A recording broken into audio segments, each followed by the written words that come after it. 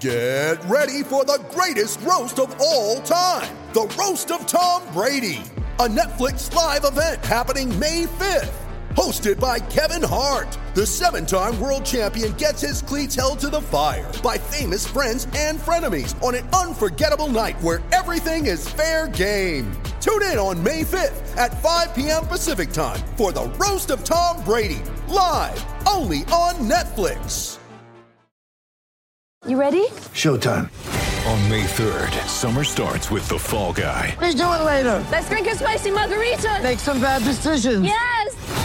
Audiences are falling in love with the most entertaining film of the year. Fall Guy. Fall Guy? Fall Guy. That's what the poster said. See Ryan Gosling and Emily Blunt in the movie critics say exists to make you happy. Trying to make it out? Nope. Because I don't either. It's not what I'm into right now. What are you into? Talking. Yeah. The Fall Guy. Only in theaters May 3rd. Rated PG-13.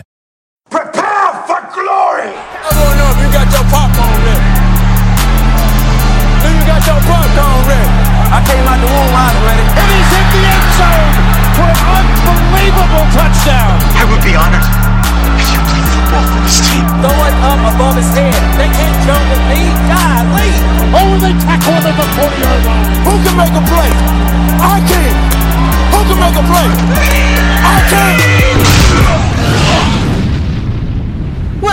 Welcome, ladies and gentlemen, to another episode of the Fantasy Football Roundtable Podcast. It is draft week. It's finally here. I cannot wait. We've got another great guest joining me and Dennis here today to talk about the NFL draft, going heavy defense, as we all think that this draft is going to be heavy defense, and man, I cannot wait for it to start. This Thursday, we've got the first round. As a Browns fan, It's awesome, in all honesty, for once to be able to just enjoy the draft as a draft. We obviously don't have a first-round pick as a Browns fan. We use that to trade for Odell Beckham Jr., so I'm just going to be able to watch it, watch all the storylines, everything unfold. I think this is, for me, is one of the most intriguing drafts that I can remember, as there's just so many players and so many quarterbacks that could completely flip this draft on its head. I cannot wait. I cannot begin to explain how excited I am for this draft. Just a few short sleeps away. It is going to be awesome. Before we get Dennis and our special guest on here, I want to talk a little bit about the draft storylines. So obviously, many of you guys have seen there's a lot of talk now that Kyler Murray won't be going number one. I do think that is a little bit of smoke, though I would not be surprised if he doesn't go number one, but it's something I'm very interested to watch play out. Obviously, if he goes, we'll need to see where Josh Rosen goes. That could completely throw this entire quarterback class in limbo, as if Josh Rosen is traded to a team that needs a quarterback, some of these quarterbacks may fall. Defense. This draft is going to be heavy defense. I would not be surprised if we barely see any offensive weapons go in the first round. I think day 2 and day 3 is going to be heavy with offensive weapons and defensive players. Again, that's why we have our special guest on here today to talk about defense. This is going to be a huge thing. If you play in IDP leagues, this is your draft right here. I know, obviously, a lot of defensive players go every year, but this first round is going to be full of defensive players and a lot of studs at all the defensive positions in this class. It's going to be fun to watch. Trades, obviously we're going to have all kinds of trades going on, people trading back, people trading up. Really interested to see how that works, and I just can't wait, guys. It's going to be awesome.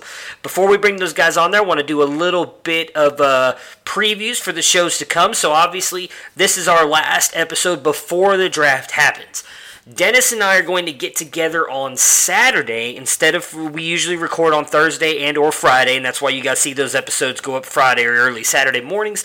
We are going to wait until pretty much the draft is done, and then we're going to get on real late Saturday night so that we can try and discuss everything that happens landing position-wise on all of the offensive guys and what we kind of think are quick reactions of them. That will get up. I will put that up as quick as possible, either really late Saturday night or very early Sunday morning. I know a lot of people will start their rookie drafts, Tuesday, Wednesday. Most people don't start on Monday, but you could. But I know a lot of people will start their drafts sometime next week on Tuesday, Wednesday, maybe even Thursday to give everybody a little bit of time to do their homework. So we will definitely get that up as quick as possible so you guys can get our takes, fresh off the draft on kind of what we think of those guys before anything really happens. I want to give you guys a heads up on that. I cannot wait to do that with him because obviously the draft will be over, which will be kind of depressing as well because there's been a lot of build-up to this draft. But we will be getting together Saturday night to do that, so look for that late Saturday night, early Sunday morning, and we will have all of the talks on all of the players of all the offensive side because that's kind of our specialty there. So we'll have all those guys there for you. Without further ado, let's bring on Dennis and our special guest to talk about defense.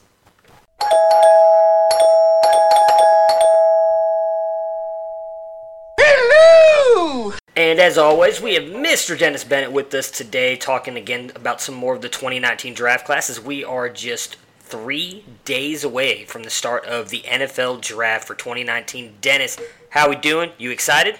That's right! We can't have anyone freak out there, okay? We've got to keep our composure. We've come too far. There's too much to lose. It's not just keep our composure. Man, Thursday can't get here soon enough. I don't care about Game of Thrones. I don't care about people complaining about free or paid content. I don't care about any of that. I just want to watch the picks get picked and then find somebody that'll listen to me give my opinion. Yeah, I am right there with you. I cannot wait for Thursday. It's one of the drafts I've been most excited for a long time. I really have no idea which way this draft is going to go. I feel like there's so many different ways it could go based on the way certain teams handle their first couple picks.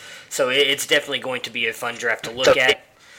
And as I mentioned in the intro, we have another special guest joining us today to talk about the IDPs. Me and Dennis both play in IDP leagues, but we are not at all experts in that part of fantasy. So Dennis reached out to someone and said, hey, why don't we bring on an expert to kind of help us and help our listeners kind of understand the IDP part of this draft more, since me and you probably will not be able to give them that great of information. So we are bringing on Mr.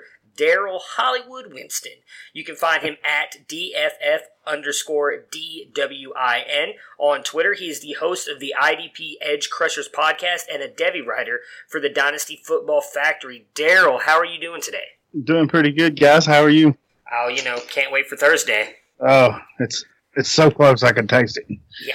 Tastes good, too. Yes, it does. Yes, it does. So, Daryl, every time we bring on a guest, we like to just get a little background on you, let our podcast listeners kind of get an idea of who we're bringing on today. So, how did you get started into fantasy football, and how did you become a fantasy analyst? I got started into fantasy football with a coworker 15, 16 years ago. He was drawing it all up on paper and the whole 9 yards, getting scores from the USA Today and that, and I was hooked ever since.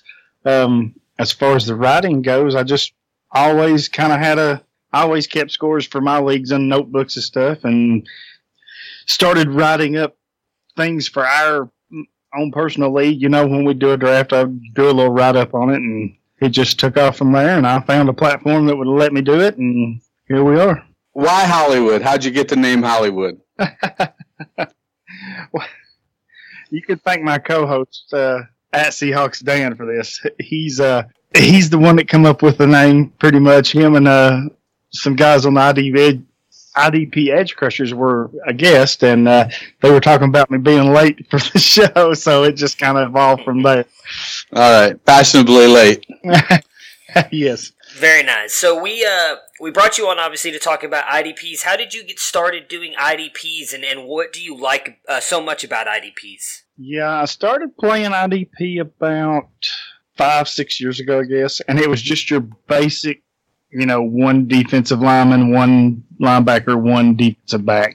And I thought, well, that's kind of interesting because I always liked the defensive side of the ball anyway. So the next year I advanced to a more advanced league where you had more than just 3, you'd have 5 or 6. And I thought, well, I'm going to try this. I seen where they had leagues where it was basically 11 on the other side too. So I tried one, and once I was hooked, man, that's pretty much all I play is dynasty leagues now. And they're big leagues. We're talking probably, you're probably looking at 16 teams, most of them, and you're probably looking at 40, 50 players deep at least. Wow. So that's my kind of stuff. Yeah, and just recently, last year, I got into, as crazy as it sounds, Devy IDP, that's a whole nother animal right there. Yeah, I would imagine. I haven't gotten into Devy yet, but I do play in a 32-team league, and we start, 7 IDPs in that. Nice. Devi, if you like college football, you'll eventually make your way to Devi. You'll love it. And it will help you in your other leagues, in your regular leagues. I just didn't really see the correlation until last year, but man, it's so much help. It makes perfect sense. I can imagine playing Devi. You're already looking at college players during the college season, as opposed to Dynasty. We kind of wait for our season to get over, and then starting in January, we start crushing the college players that are coming out. So I imagine Devi does give you a little, give you a couple steps ahead of the game there. Yeah, it sure does, and it'll open you, because you're looking at the scores and stuff. It'll open your eyes up to some players that maybe you didn't know or who didn't see. You'll be like, "Who's this kid?" And sure enough, it's very helpful, very helpful. Who was your best Devi discovery that you discovered in that fashion? You were watching somebody else, and you were like, "Hey, man, this dude's pretty good. I'm gonna keep my eye on him," and you nabbed him. Oh man, there's been a few. I guess for IDP wise, I guess my favorite would have had to been. I had a few. I had some good ones, so I don't know. Probably the one that turned me on the most was I started with Ed Oliver. Everybody knows who he is, and Nick Bosa knows the big stars. But I guess the one that I kind of picked up most in Devi last year was Sharif Miller. He had a really good year for Penn State. So interesting. I'm going to be interested. We're Ohio State fans, so we've been exposed to Sharif Miller. Yeah, that's why the Nick Bosa hate's probably not going to go over well here in a minute. But, I am interested to hear what you have to say on him. But do you have a standard IDP scoring format? I know the leagues that me and Dennis are in, or at least the ones that we play in together, all of the scoring seems to be somewhat the same. So I'm interested as someone who plays in extreme heavy IDP leagues like you were just talking about. Is there like a standard scoring format, or is it all kind of mixed around with different stuff? Well, it's a little bit of both, actually. I mean, most of the leagues will score sacks and interceptions heavy, like 6 points for each or whatever. I guess most of them are pretty standard, but where I'm getting into now is the leagues that are position specific, like defensive tackles and stuff. So they're going to have, say, like on offense where tight ends have a premium, then defensive tackles will have a premium of their own because they just don't get the stats that the other players do. Gotcha. Yeah, I commission a 16-team league that we start 9 IDP in that, and we have, I call it balanced scoring, meaning my top defensive tackle should score pretty close to as much as my top defensive end, and my top cornerback should score close to my top safety, so you can weight those tackles. So last year, 10 of our top 40 scorers in that league were defensive players. Yeah. Now, a league that I ran it for 15 plus years. It started out as offense only. We made the switch over to full IDP 3-4 years ago. And we've got it set up to where our defense scores just as much as offense. So, case in point, Darius Leonard finished 4th overall in our league last year in scoring. Wow. Yeah. So, and that's when we decided to make the switch. That's kind of where we wanted it to go. We wanted to be able for owners to build their team either way and still be competitive, because we've got some guys, they go all defense. I've still got some that go heavy offense. And then there's a few of us, we just kind of mix and match, and it's really high scoring league. I'd say in the top 50, we've probably got close to 20 to 25 are IDPs. Wow. Okay. So it's really balanced. Yeah, Darius Leonard was 9th in the Private Dix League last season. Antoine Bethea, Jamal Adams, John Johnson, all scored in the top 20. Yeah. Yep. Aaron Donald was a big one. He scored heavily in our league last year. Yeah, those are nice. And honestly, the guy that won the league, it was because he nailed his draft picks in the startup draft for the defensive players. Nice. And he had Patrick Mahomes. Yeah, Patrick Mahomes that doesn't hurt. A lot. Yeah. That never hurts. All right, so as I talked about, we are just technically, I guess, 4 days away from the start. I said 3 earlier because I don't know how to count, but we are 4 days away from the start of the NFL draft, and this is going to be a very heavy defensive draft. We've been talking throughout the past couple weeks, Dennis and I have, with multiple other guests on the offensive side of things, and realistically, I would imagine there's a realistic shot that there's only 2 to 3 offensive skill players drafted in the first round this year. I do think that this is going to be extremely heavy defensive, and that's why we wanted to bring you on here to kind of pick your brain for fantasy players on the IDP position. So we wanted to start at the edge rusher position. There's obviously a lot of big names here. We obviously know that you hate Nick Bosa, but you also have Allen, Sweat, Burns, Williams, Farrell, all these guys at the top of this class. Just kind of your thoughts on these guys, and then let's save Bosa for last, since I feel like me and Dennis are going to have the biggest issue with him. So kind of just give us your thoughts on the edge rushing position overall, and the guys that you're kind of targeting right now with your Devy leagues, having seen these guys, the guys that you really have paid close attention to so far, the guys we should be looking at and where they go in the draft on Thursday. Right. We kind of talked about this on my IDP Edge Crushers pod, me and Dan, and we had a guest on there, so we were kind of in the same topic with edge rushers. I've got Josh Allen as my top edge rusher. I just think he's the most complete package, considering he did it against the SEC level of competition. That's big for me, and he was consistent. And I think he can play in any scheme, 3-4-4-3, so I don't think you're losing nothing there. My next guy was Montez Sweat. I got a little ire from my colleagues and some other people because they thought I should have Bosa up there, but I had Sweat. And he's another one that did it in the SEC, and he actually did it for 2 years for Mississippi State. This heart thing is an issue now. I've seen it's starting to drop his stock, if you believe the rumors or smoke screens or whatever in the draft, but he seems to be dropping. But early on, I'd seen him as going high as a top 5 pick, which I didn't think he was quite a top 5 pick, but in mock drafts and stuff, that's where I'd seen him going. I do believe he's good enough to be a top 10 pick, and he'll be able to fit any system as well. He probably needs to beef up just a little bit, but other than that, that's more or less nitpicking. At 3, I had your all's guy, Bosa. It's not that I hate on him. I just think his dedication to maybe stopping the run or whatever isn't there all the time. I think he's looking for the big hit, the big sack, the big play, which all of them do. And it's more or less nitpicking with him, but I think he maybe takes a play off here and there. And for me, I just couldn't get past him. I know he was hurt, so that's a little, and all of them do get hurt, but I had to take that in consideration too. So I don't know that he's a player that will fit both schemes as well as Allen and Sweat would. So that kind of hurt him a little bit for me. And then 4, I had Kalin Farrell. I think he's a true 4-3 guy. I don't think you're going to want to put him out in space in a 3-4 or whatever. But he's definitely a 4-3 guy. He's going to set the edge for you. He's going to stop the run for you. He's going to get after the quarterback and give you a good pass rush.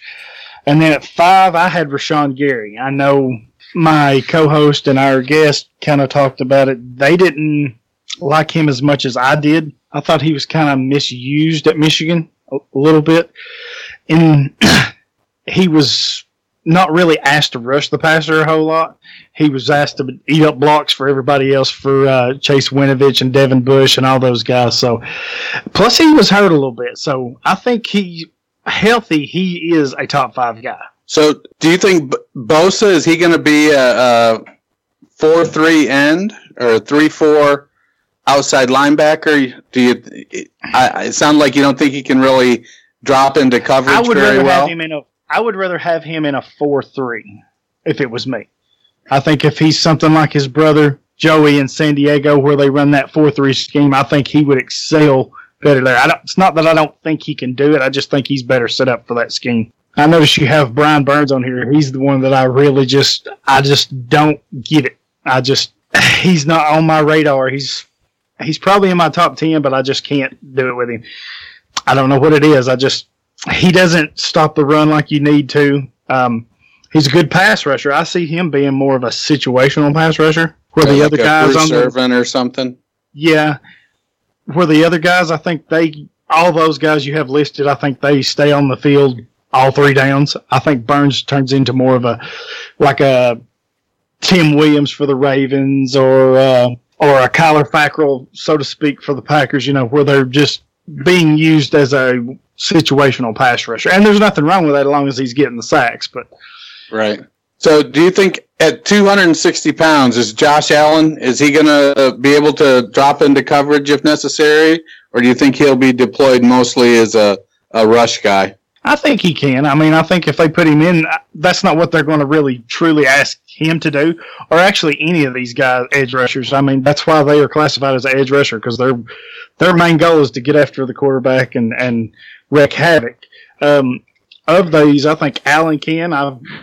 Being a Fall fan, I've seen plenty of him, and he did actually pretty well at it at times. So I don't have a problem with him. So one of the things that troubled me about Bosa was I kind of felt like he let his teammates down last year.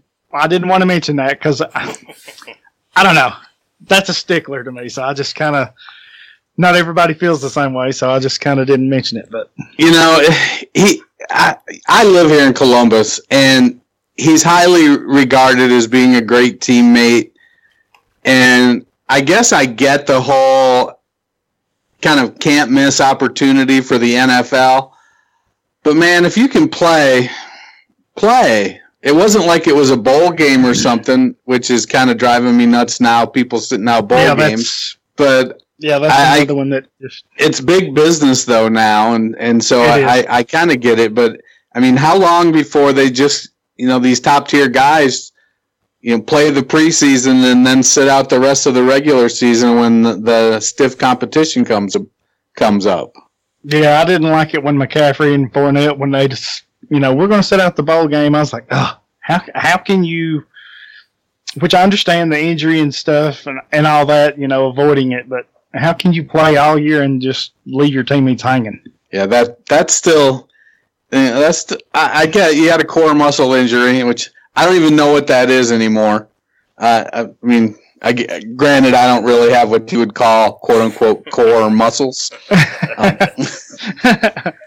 Well, let me be the opposite side of this real quick. Let me play devil's advocate on this because I'm on Bosa's side, and not just because I'm an Ohio State fan. I'm actually on McCaffrey and Fournette's side as well.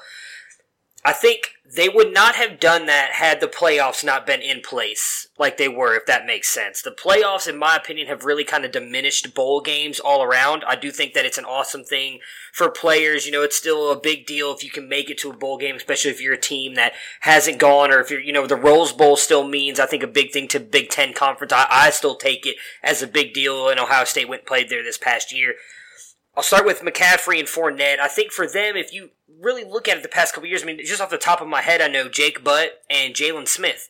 They completely killed their draft stock when they got hurt in meaningless bowl games. I mean, in the end, they were meaningless because they were not playing in the Final Four to make it to a national championship game.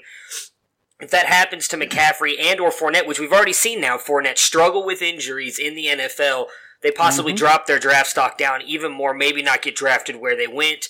And then for the Nick Bosa thing, I would say it's the same thing. I mean, I was disappointed as well. I was at the TCU game, so I saw how bad it looked. I don't know if that played over on TV as well. I know Dennis, I know you watched it. I don't know if you were watching the game or not, Daryl, but I was at the game, and when he went down and the way he was holding himself, everybody in the stands were like, oh my God, we just lost our best player. When they told him that he couldn't come back until December, I honestly, before he even came out and said that he wasn't going to play anymore, I just kind of assumed that was what was going to happen. Because if you try and come back, just someone who is also very injury prone, not that I'm at all an elite athlete like these guys are, but when you struggle with like core injuries or muscle injuries, a lot of times you come back and you think it's good and your body's compensating for it and you end up tearing something else, or you make the injury even worse because you're not fully healed yet. So I kind of understood why he didn't come back. The Buckeyes at that point, once they got blown out by Purdue, they had no shot of making it into the playoffs. So why come back and play in what a lot of people now, especially in college football and the players, seem to think are meaningless bowl games? Right. Well, I get that with Bosa. But see, he was kind of already hurt. He had got hurt. Right. Fournette and McCaffrey were having stellar seasons, and they just chose not to play the bowl game. Right. So for me, that's a little different. I mean, I think I'm a little old school. I think if you're healthy, you should be out there playing. I don't disagree with you. I don't. Yeah, I got you. Yeah, like I said. So go ahead, Dennis. I was going to move on to linebackers, but if you have more questions, no, I was gonna just talk about that. But I'm with him. I do agree with it. I'm very old school as well. I just said I see where they're coming from now because again, I do think if it was just the way that it used to be, where all these bowl games mattered, even though it wasn't the national championship game. Like I do remember, a time where every bowl game was celebrated and it was awesome to watch. And now, really, I don't even think the Rose Bowl is as celebrated as it was before, now that we have the Final Four and all that stuff. And so that's my thing is I feel like they just look at it as it's just a game of, it's almost like I don't want to say a scrimmage or a practice, but it's just a game for fun at that point. It doesn't mean anything. Yeah, they're going to get some cool swag and stuff like that, but at the end of the day, it doesn't mean anything. So why take the risk?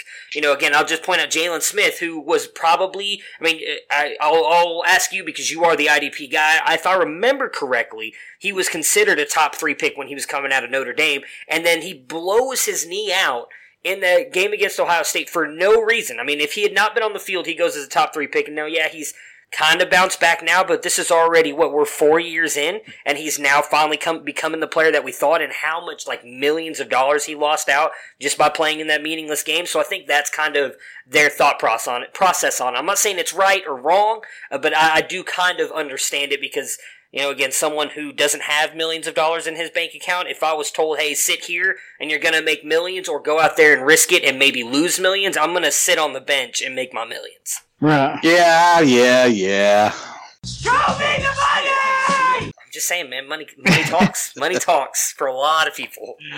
Well, it does. Money does talk, and I get it. I mean, you don't want to be late in your senior year and get hurt and it be a serious injury and you have to miss part of your rookie year because, those training camps and stuff like that, those OTAs, those are crucial for rookies. And, every rep you can get is going to help you in the NFL. So I get it, but I just have a hard time when you're healthy and you say, you know what? I'm going to set this one out, boys. I got you. I just have a hard time with that. And I wonder how many NFL teams, front offices, they look at that. Well, he didn't play his bowl game with his team, or he's more self-conscious about money or whatever. I just wonder how they view and look at it. Well, I know for a fact that they did not look at it well. I think it was last year, because I listen to sports radio talk all day long with my job. I kind of am in and out all the time, so I almost have I have my beats on all for my full 10-hour shifts, and literally I'm listening to sports talk radio the whole time. And there was, I can't remember who it was, but there was someone interviewing Christian McCaffrey last year, and he said that was asked of him in almost every single interview, because I don't remember who it was, but it was someone big sitting out again last year, and they kind of talked about how him and Leonard Fournette were the ones who really kind of started that whole thing. Nobody had ever really sat out before except for those two. And so they asked him about it, and he did. He said that a lot of teams, and all of his interviews that he did before Pro Day, leading up to the draft, they all asked him about that to get his frame of mind and his, why he did what he did, to see if it was all about the money or this and that. So I do think that teams look at it very much like you two do. And like I said, I don't want to say it's the right thing to do, but I do kind of understand their mentality on it, because in a way they know their college careers are done. And like I said, for a lot of people now, those bowl games are kind of meaningless. So I understand it. I'm not saying I agree with it, because I do agree with both of you. If you're healthy, you should be out on the field, but I do understand the mindset. Yeah, I get it. I understand it, but I guess that's just where we are now. Yeah. Unfortunately, I guess. So moving on to linebackers. So if in IDP, are we looking for outside linebackers? Are we looking for inside linebackers? Does a 4-3 scheme favor IDP points, or is a 3-4 better for IDP points? What say you? It really depends on your scoring. If let's say you score tackles really heavy, then you're going to look for the middle inside linebackers. That's what you're going to look for, because they're going to get most of your tackles. If you're scoring heavy on sacks, then you're going to look at your edges. your weak side and strong side, your outside linebackers. For me, scheme doesn't matter as much on linebackers. I think the scheme part affects more like your defensive linemen, like your ends, like Khalil Mack, for example. Everybody wants him as a defensive end because he's so good. And that finding production at that spot is harder than it is at finding an outside linebacker. So naturally, when he got switched back and then moved to Chicago and he's outside linebacker, it kind of lessened his value a little bit. Okay. So in this draft, there's not doesn't seem like there's a ton of linebackers. There's the edge guys that could be maybe they're transitioning from defensive end in college to stand-up linebacker in a 4-3. But the main guys are Devin White, Devin Bush, and Mack Wilson on the inside. How do they stand up as IDP candidates? Those are probably your top three in most rankings, most breakdowns or whatever. Most people will have White number one. And for a long time I did, but as I've kept watching Devin Bush more and more, and I watched, Rashawn Gary and Winovich, he's slowly now past White for me. I would have Bush at 1, White at 2. I think Bush is more of your new age linebacker that the NFL is looking at. Teams like, I would love to see him on a defense like San Diego, where they're using all those defensive backs. They've got Boa and Melvin Ingram up front. You could plug him in the middle, and he would be a monster. I see White as more of your traditional old school thumper type. Not saying that he can't do everything else, but he's more of that kind of a mold. You're going to probably plug him in the middle and just let him go eat whatever's coming his way. Mack is not quite as good. Mack Wilson's not quite as good as those two. I think he doesn't have the overall game that they do. Of course, they blew it out at the combine with their speed and jumping and all that stuff. So I think he's in that next tier back. There is a few but it's not the greatest rookie linebacker group like we've had in the past, even though this is a heavy defensive draft. But there is a few linebackers. Blake Cashman is one that a lot of people after the combine, they're taking notice. I went and looked at his tape. He's pretty good. He's got some flaws. He gets caught up at times, but most, a lot of players will. They'll get caught up in traffic. It's how do you get off of it and avoid all that. He does well. You've got one I really like, and he was a snub at the combine, is Khalil Hodge of Buffalo. And this kid just flies everywhere. His game needs to be a little more polished. And I think that would help him, but he has a high motor. He's sideline to sideline making plays, so he's more of a sleeper pick, I guess, for you. Do you think Wilson ends up being like a 2-down thumper in that traditional kind of mold? Or is he going to be able to play on all 3 downs? I think he can play all 3 downs. It's really going to depend on where he lands. And with most of these players, that's really what you're waiting on, is to see where they land and how they're going to fit. But on the right team, I think he can play all 3 downs and be effective. Yeah, we talk about it all the time. This is probably one of the most landing spot dependent drafts in recent memory. Yeah, there's a few players in this draft that Oliver's one, White, Bush, those are 2. I think Josh Allen's another one. I even think Bosa's there, even though I don't have him quite as high. Sweat's high if his heart and stuff checks out. I think those are players you could plug them into any scheme, and they can do whatever you need them to do. So on Twitter lately, I've seen some buzz about Ben Burr-Kirven out of Washington. Do you have an opinion on him? Very good, solid linebacker. Really disciplined. Doesn't. He's not getting himself out of position very often. He's not as talented overall as like White, Bush. I'll put him right there with Mack Wilson, I think. I think he's in that next tier. So some negative press that I've seen lately has been kind of thrown at Trey Lamar out of Clemson. What are your thoughts about him? He's okay from what I've seen. I need to go back and watch a little more tape on him. But from what I've seen when watching that front line, with him, I wonder if that front line is doing him more of a favor or if he's really that good. That's why I question.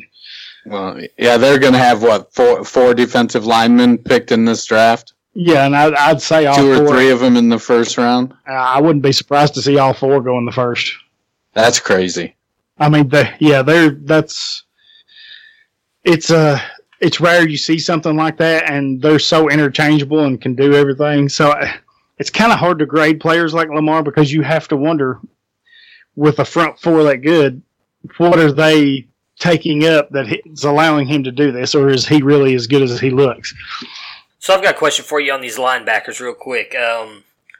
Who do you see out of this linebacker class that could be this year's Darius Leonard? Because I feel like Leonard was not getting a lot of pub from a lot of people last year, and obviously was a complete stud, not just the best rookie, but ended up being one of the best linebackers, if not the best linebacker this past year in the NFL. Do you see somebody in this class that may not be as good as him, but a lot of people are sleeping on, that could end up being a rock-solid stud for fantasy and in the NFL? I think it's Khalil Hodge. I mean, that would be my candidate.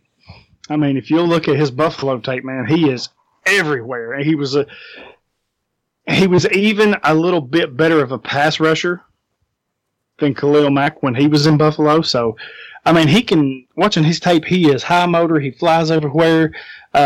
He can get a little undisciplined at times, and he has a little bit of false steps at times. But, man, he makes up for it with effort and everything else. I mean, he reads well.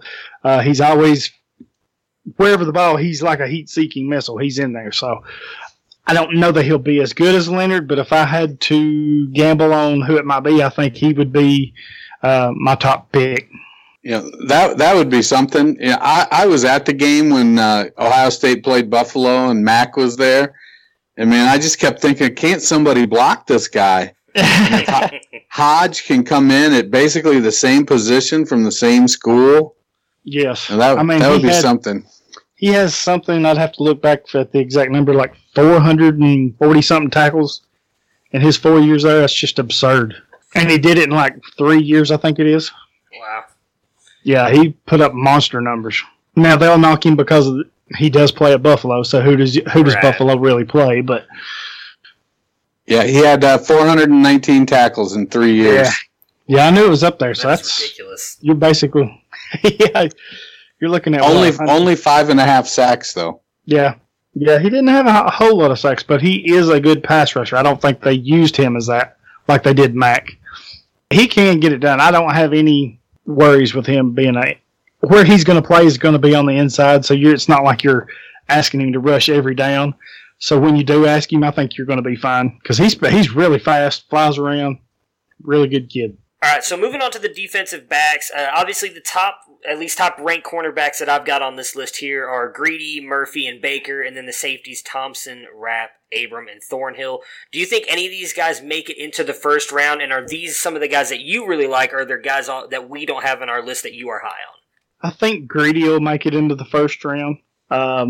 Murphy might have an outside shot, but Greedy's probably the main corner that has a shot at making it in.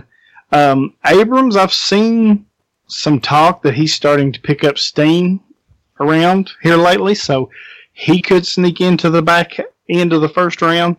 I don't think you're going to see a lot of defensive backs. They're probably going to start coming off mostly in the second round. What are your thoughts on Greedy Williams? Because I've seen going into the year, at least into the combine, it looked like he was like poised to be the number one cornerback, no question about it.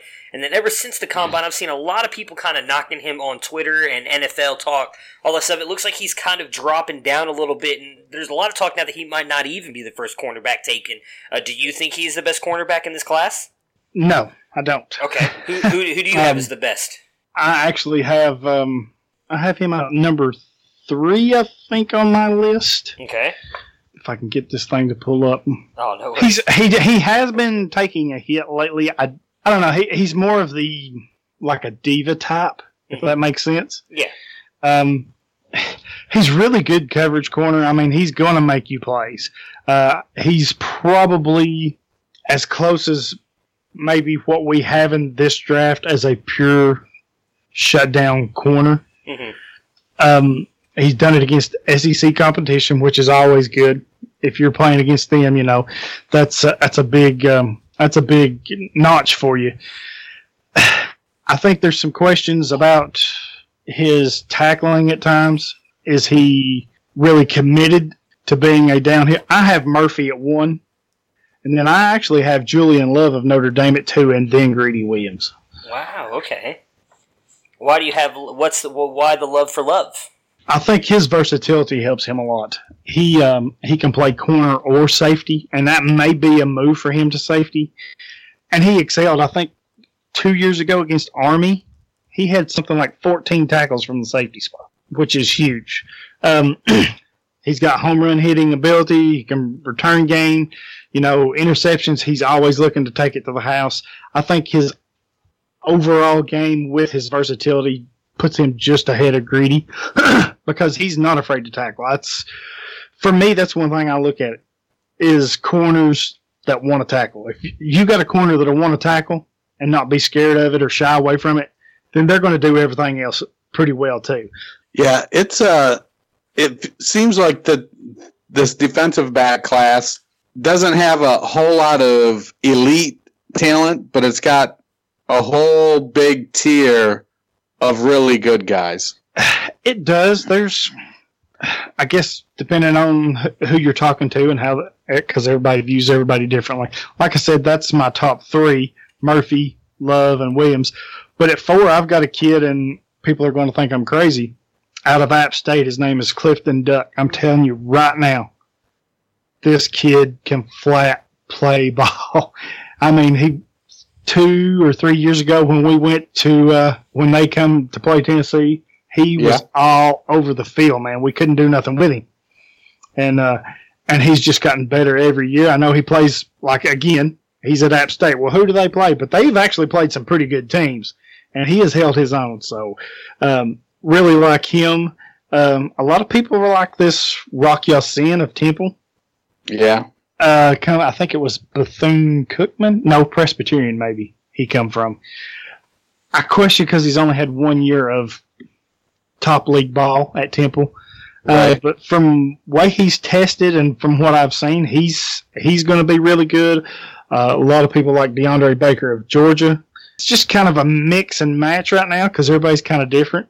Yeah, Chris Boyd of Texas is another one.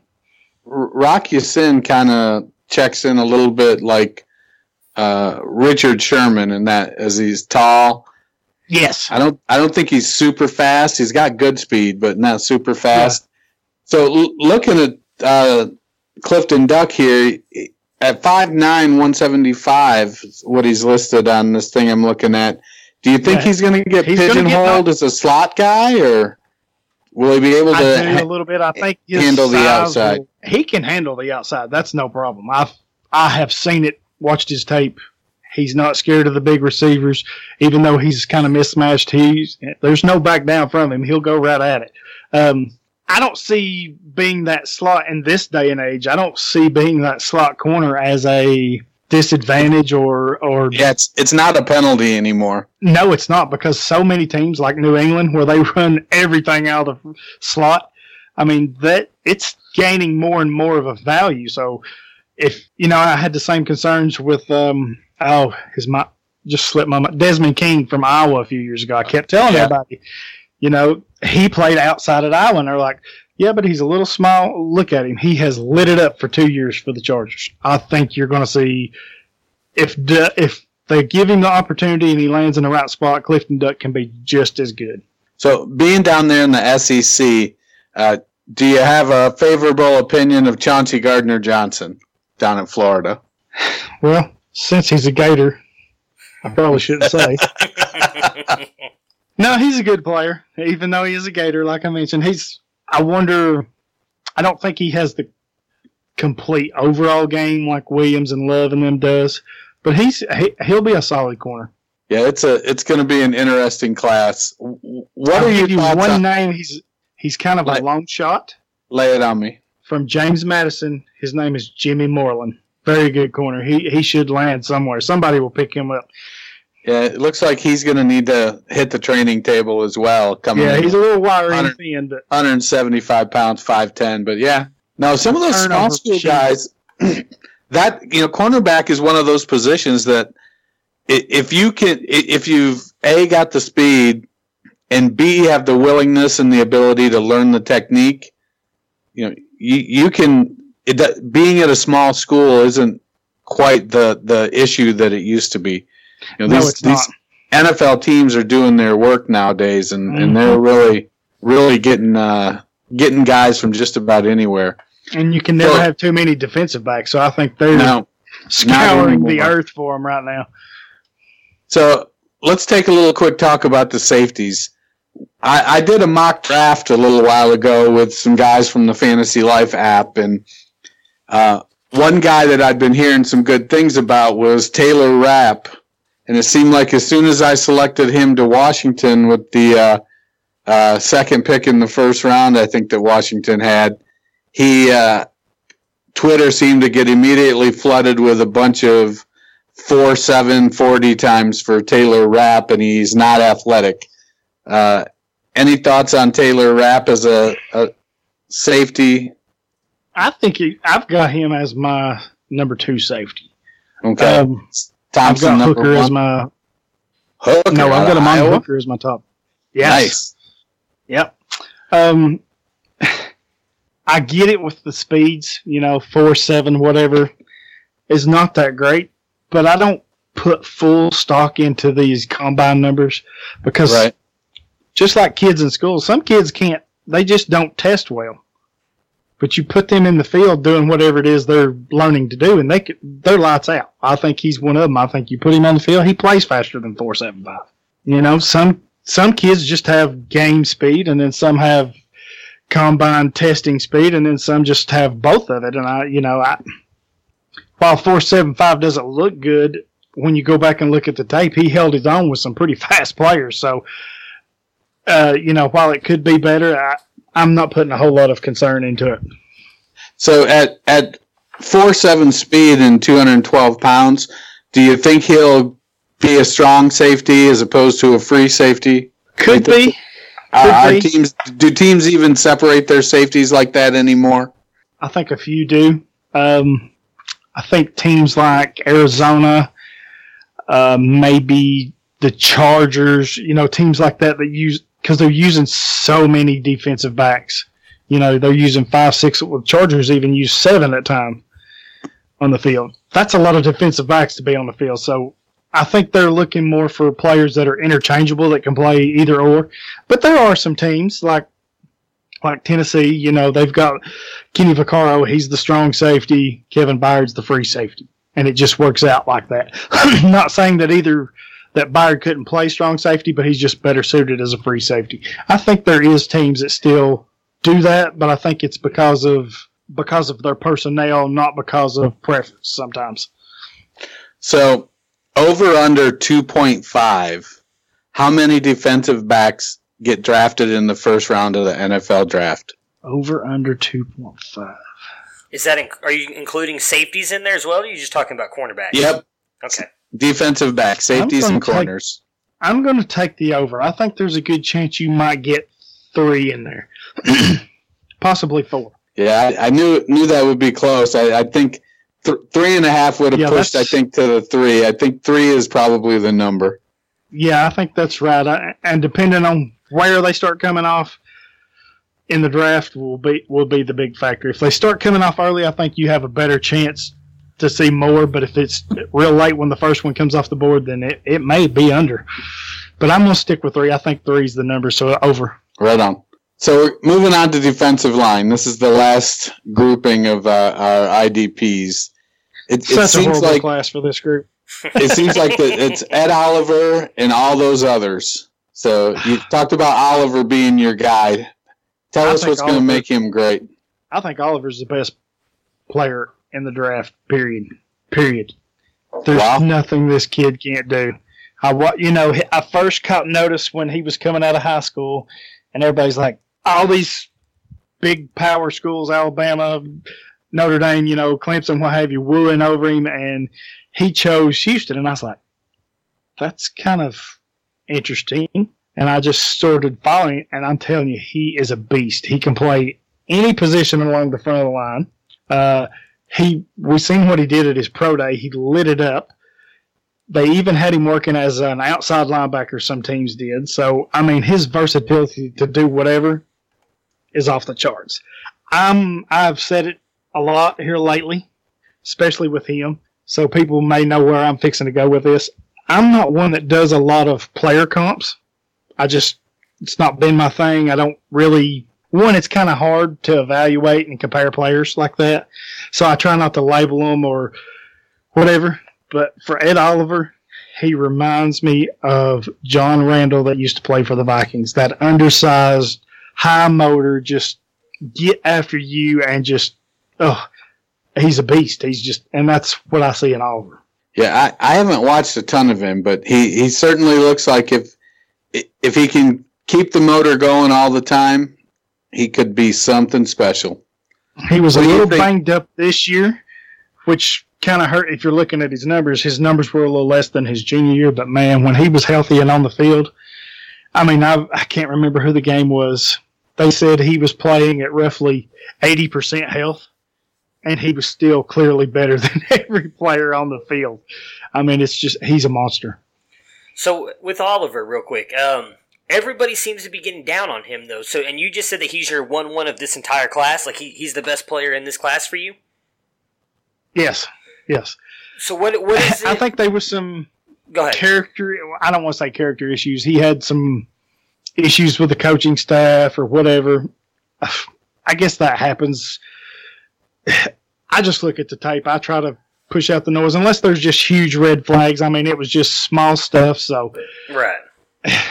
He gets knocked for his size a little bit.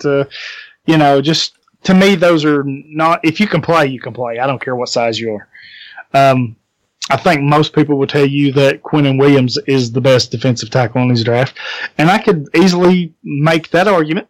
I can see that argument. He is. He parlayed a huge year into what's fixing to be a huge payday for him, and he's deserved.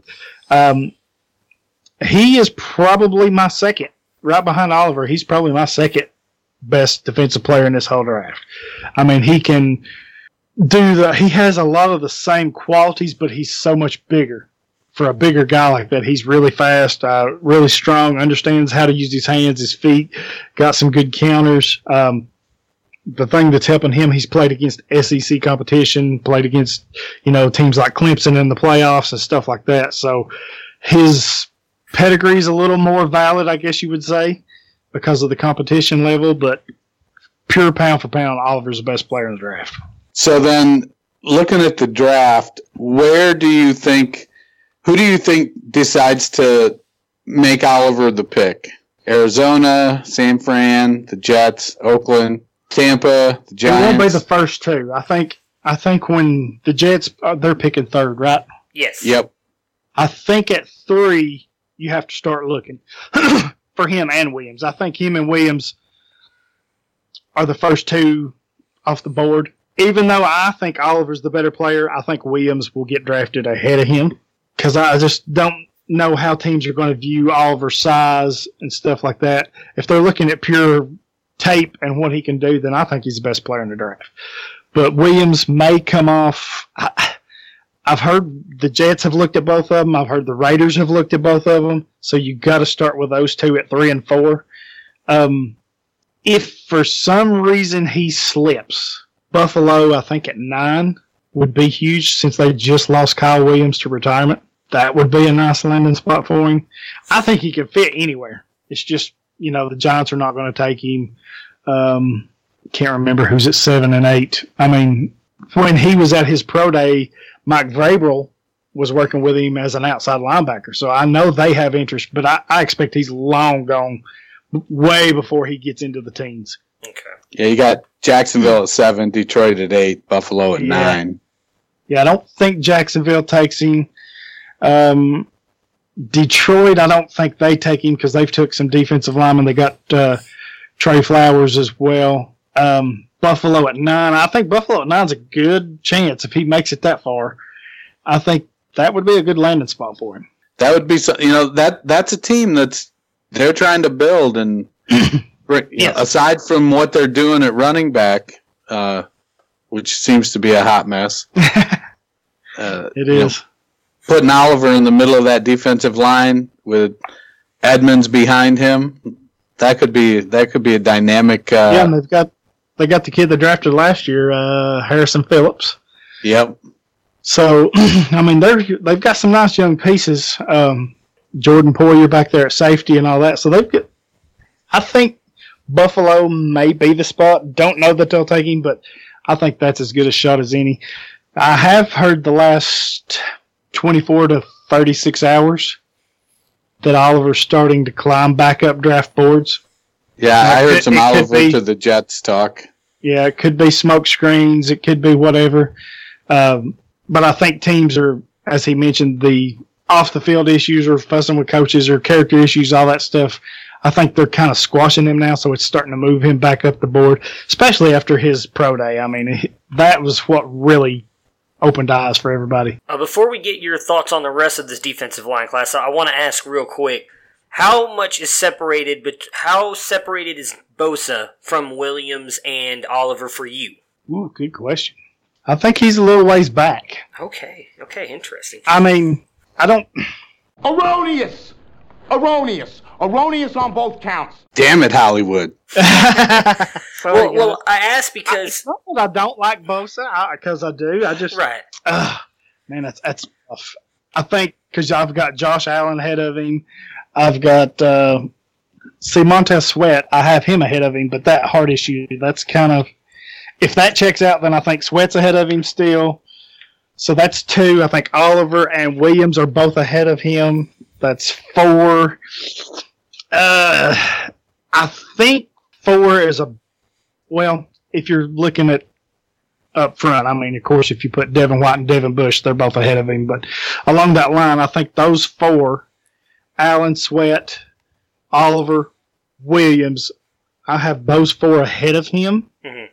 I would almost put him in the same tier as Christian Wilkins. Okay. I think that's where he belongs, is in that tier, because I think Wilkins starts the next tier. Gotcha. Okay. Which is not bad, because Wilkins is a dominant player in himself. If Oliver and Quentin Williams is not here, then Wilkins is the best defensive tackle in the draft.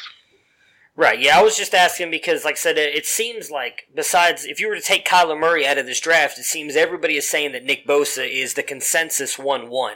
So I was just interested to see, with you talking about how much you liked Williams and Oliver, how far Bosa is down for you compared to, again, that, because it seems like Williams is getting some mention with Bosa, but it really seems like Bosa is the guy for this draft class, and Williams and, Oliver are not getting quite that much talk. So I was just curious to see how the difference was for you. I mean, everybody's different.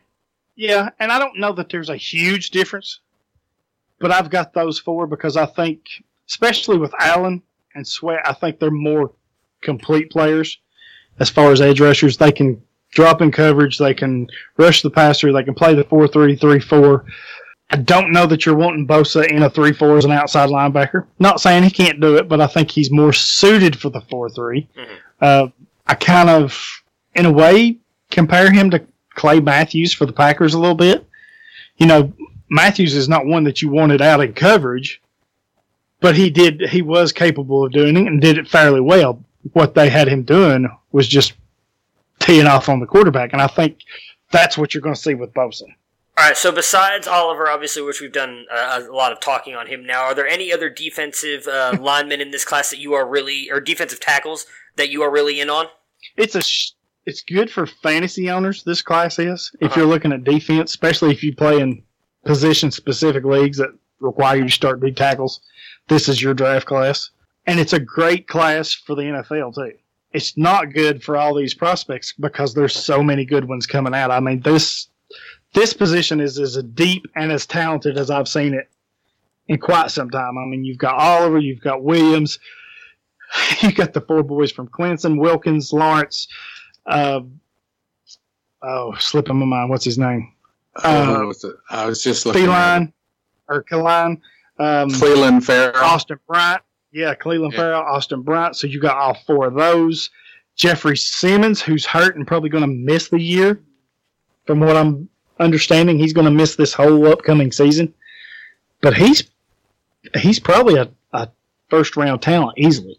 I know some of my colleagues really like Dalen Mack out of Texas A&M.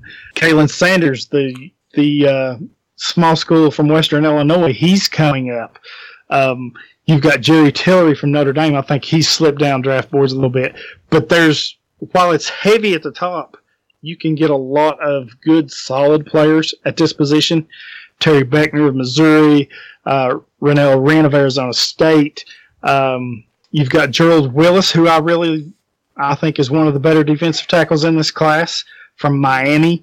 I know Charles Omenihu from Texas is one. Corbin Kafusi from BYU is one. Isaiah Buggs of Alabama. Draymond Jones of Ohio State.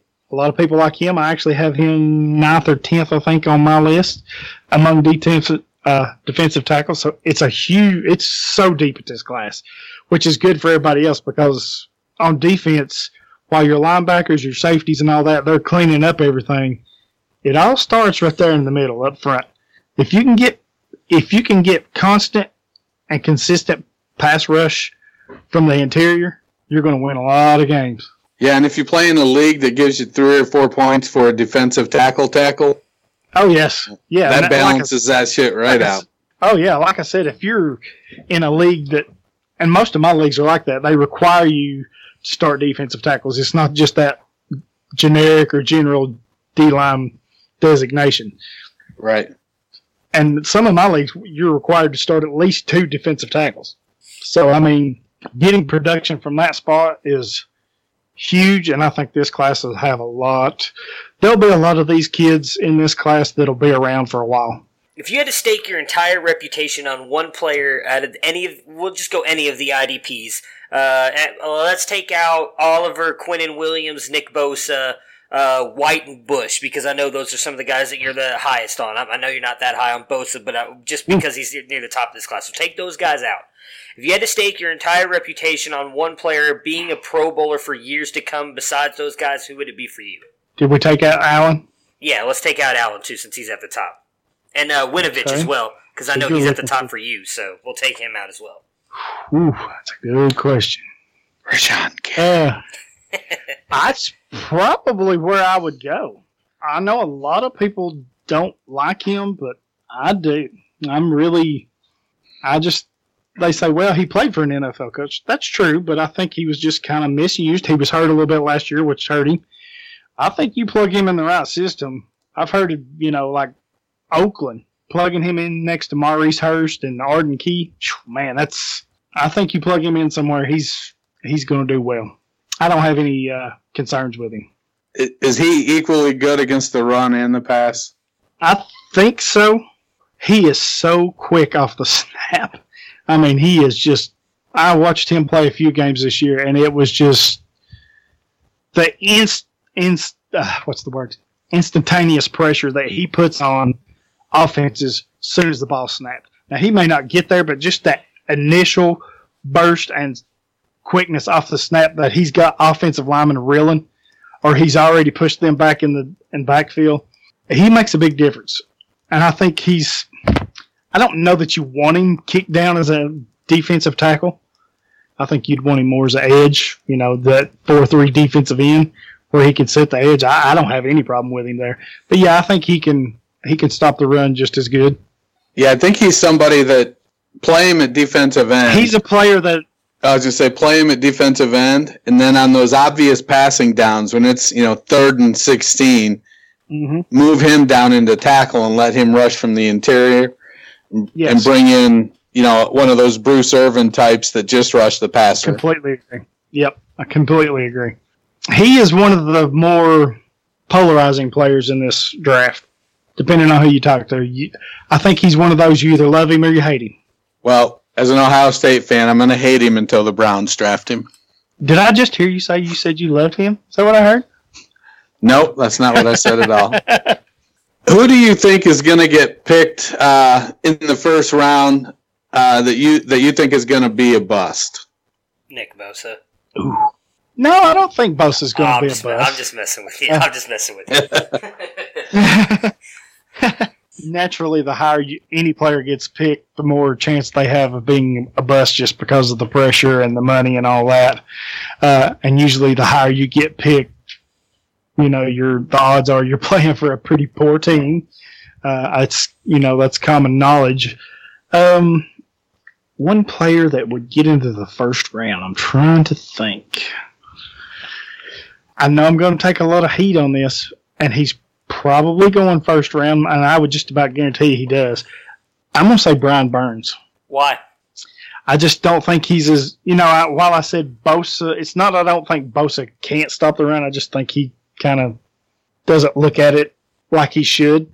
Burns, I don't know that he's going to be able to really, I know you can add weight and all this and bulk up, but he's such a, to me, he's that true situational pass rusher. He's a Deion Jordan kind of build. Yes. Yeah, he is. He has good bend, really good quickness, all that, but I don't think he's the complete edge or outside defensive end / however you want to say it. I think he's a situational guy. He's going to have one purpose, and that's where it's going to be.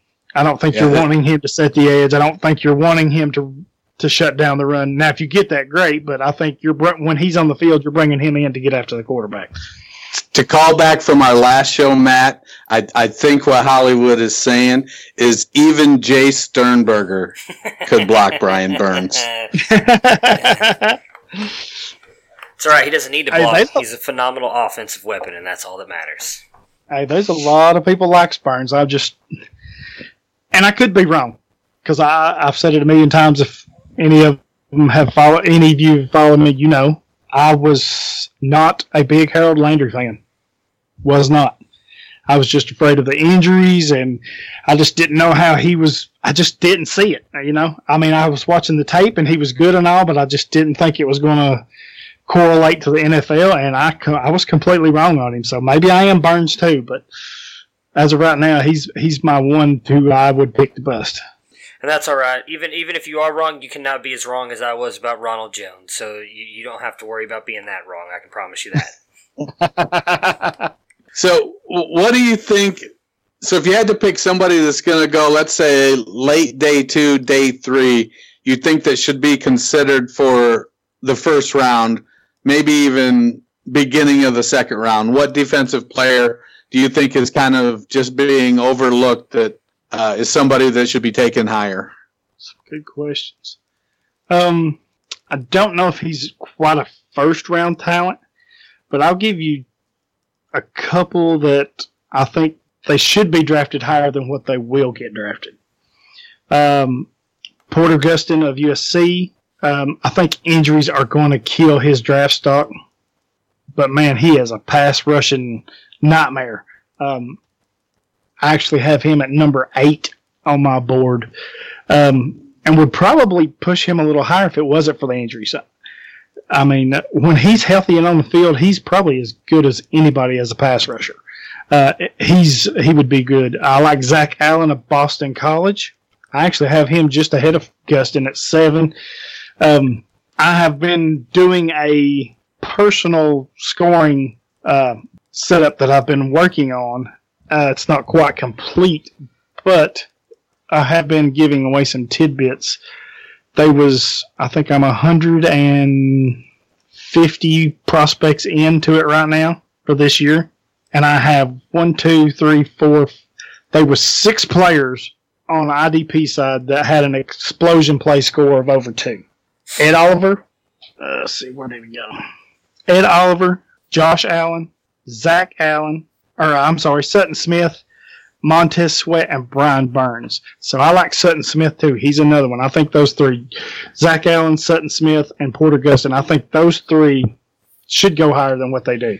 Okay. So if we're in a draft, we have our offensive players and our IDPs, and let's say it's a standard IDP, 1 point per tackle, half point per assist. How how high should we be? In what round of a 5-round rookie draft should we start looking at drafting defensive players? See, I think this league, that really depends, because I have a personal league that I run. Really good owners. They're really into they don't play Devy, but they watch a lot of college, so they know what's coming up. They're really into it. It is not uncommon. I think we have 12 teams. Yes, we do have 12. There's 12 owners, and it's not uncommon for half of the first round to be defensive players in the rookie draft. Wow. It's not uncommon at all. A lot of leagues are still, while they're IDP, they still favor the offense heavily. And I think most of your leagues tend to draft that way.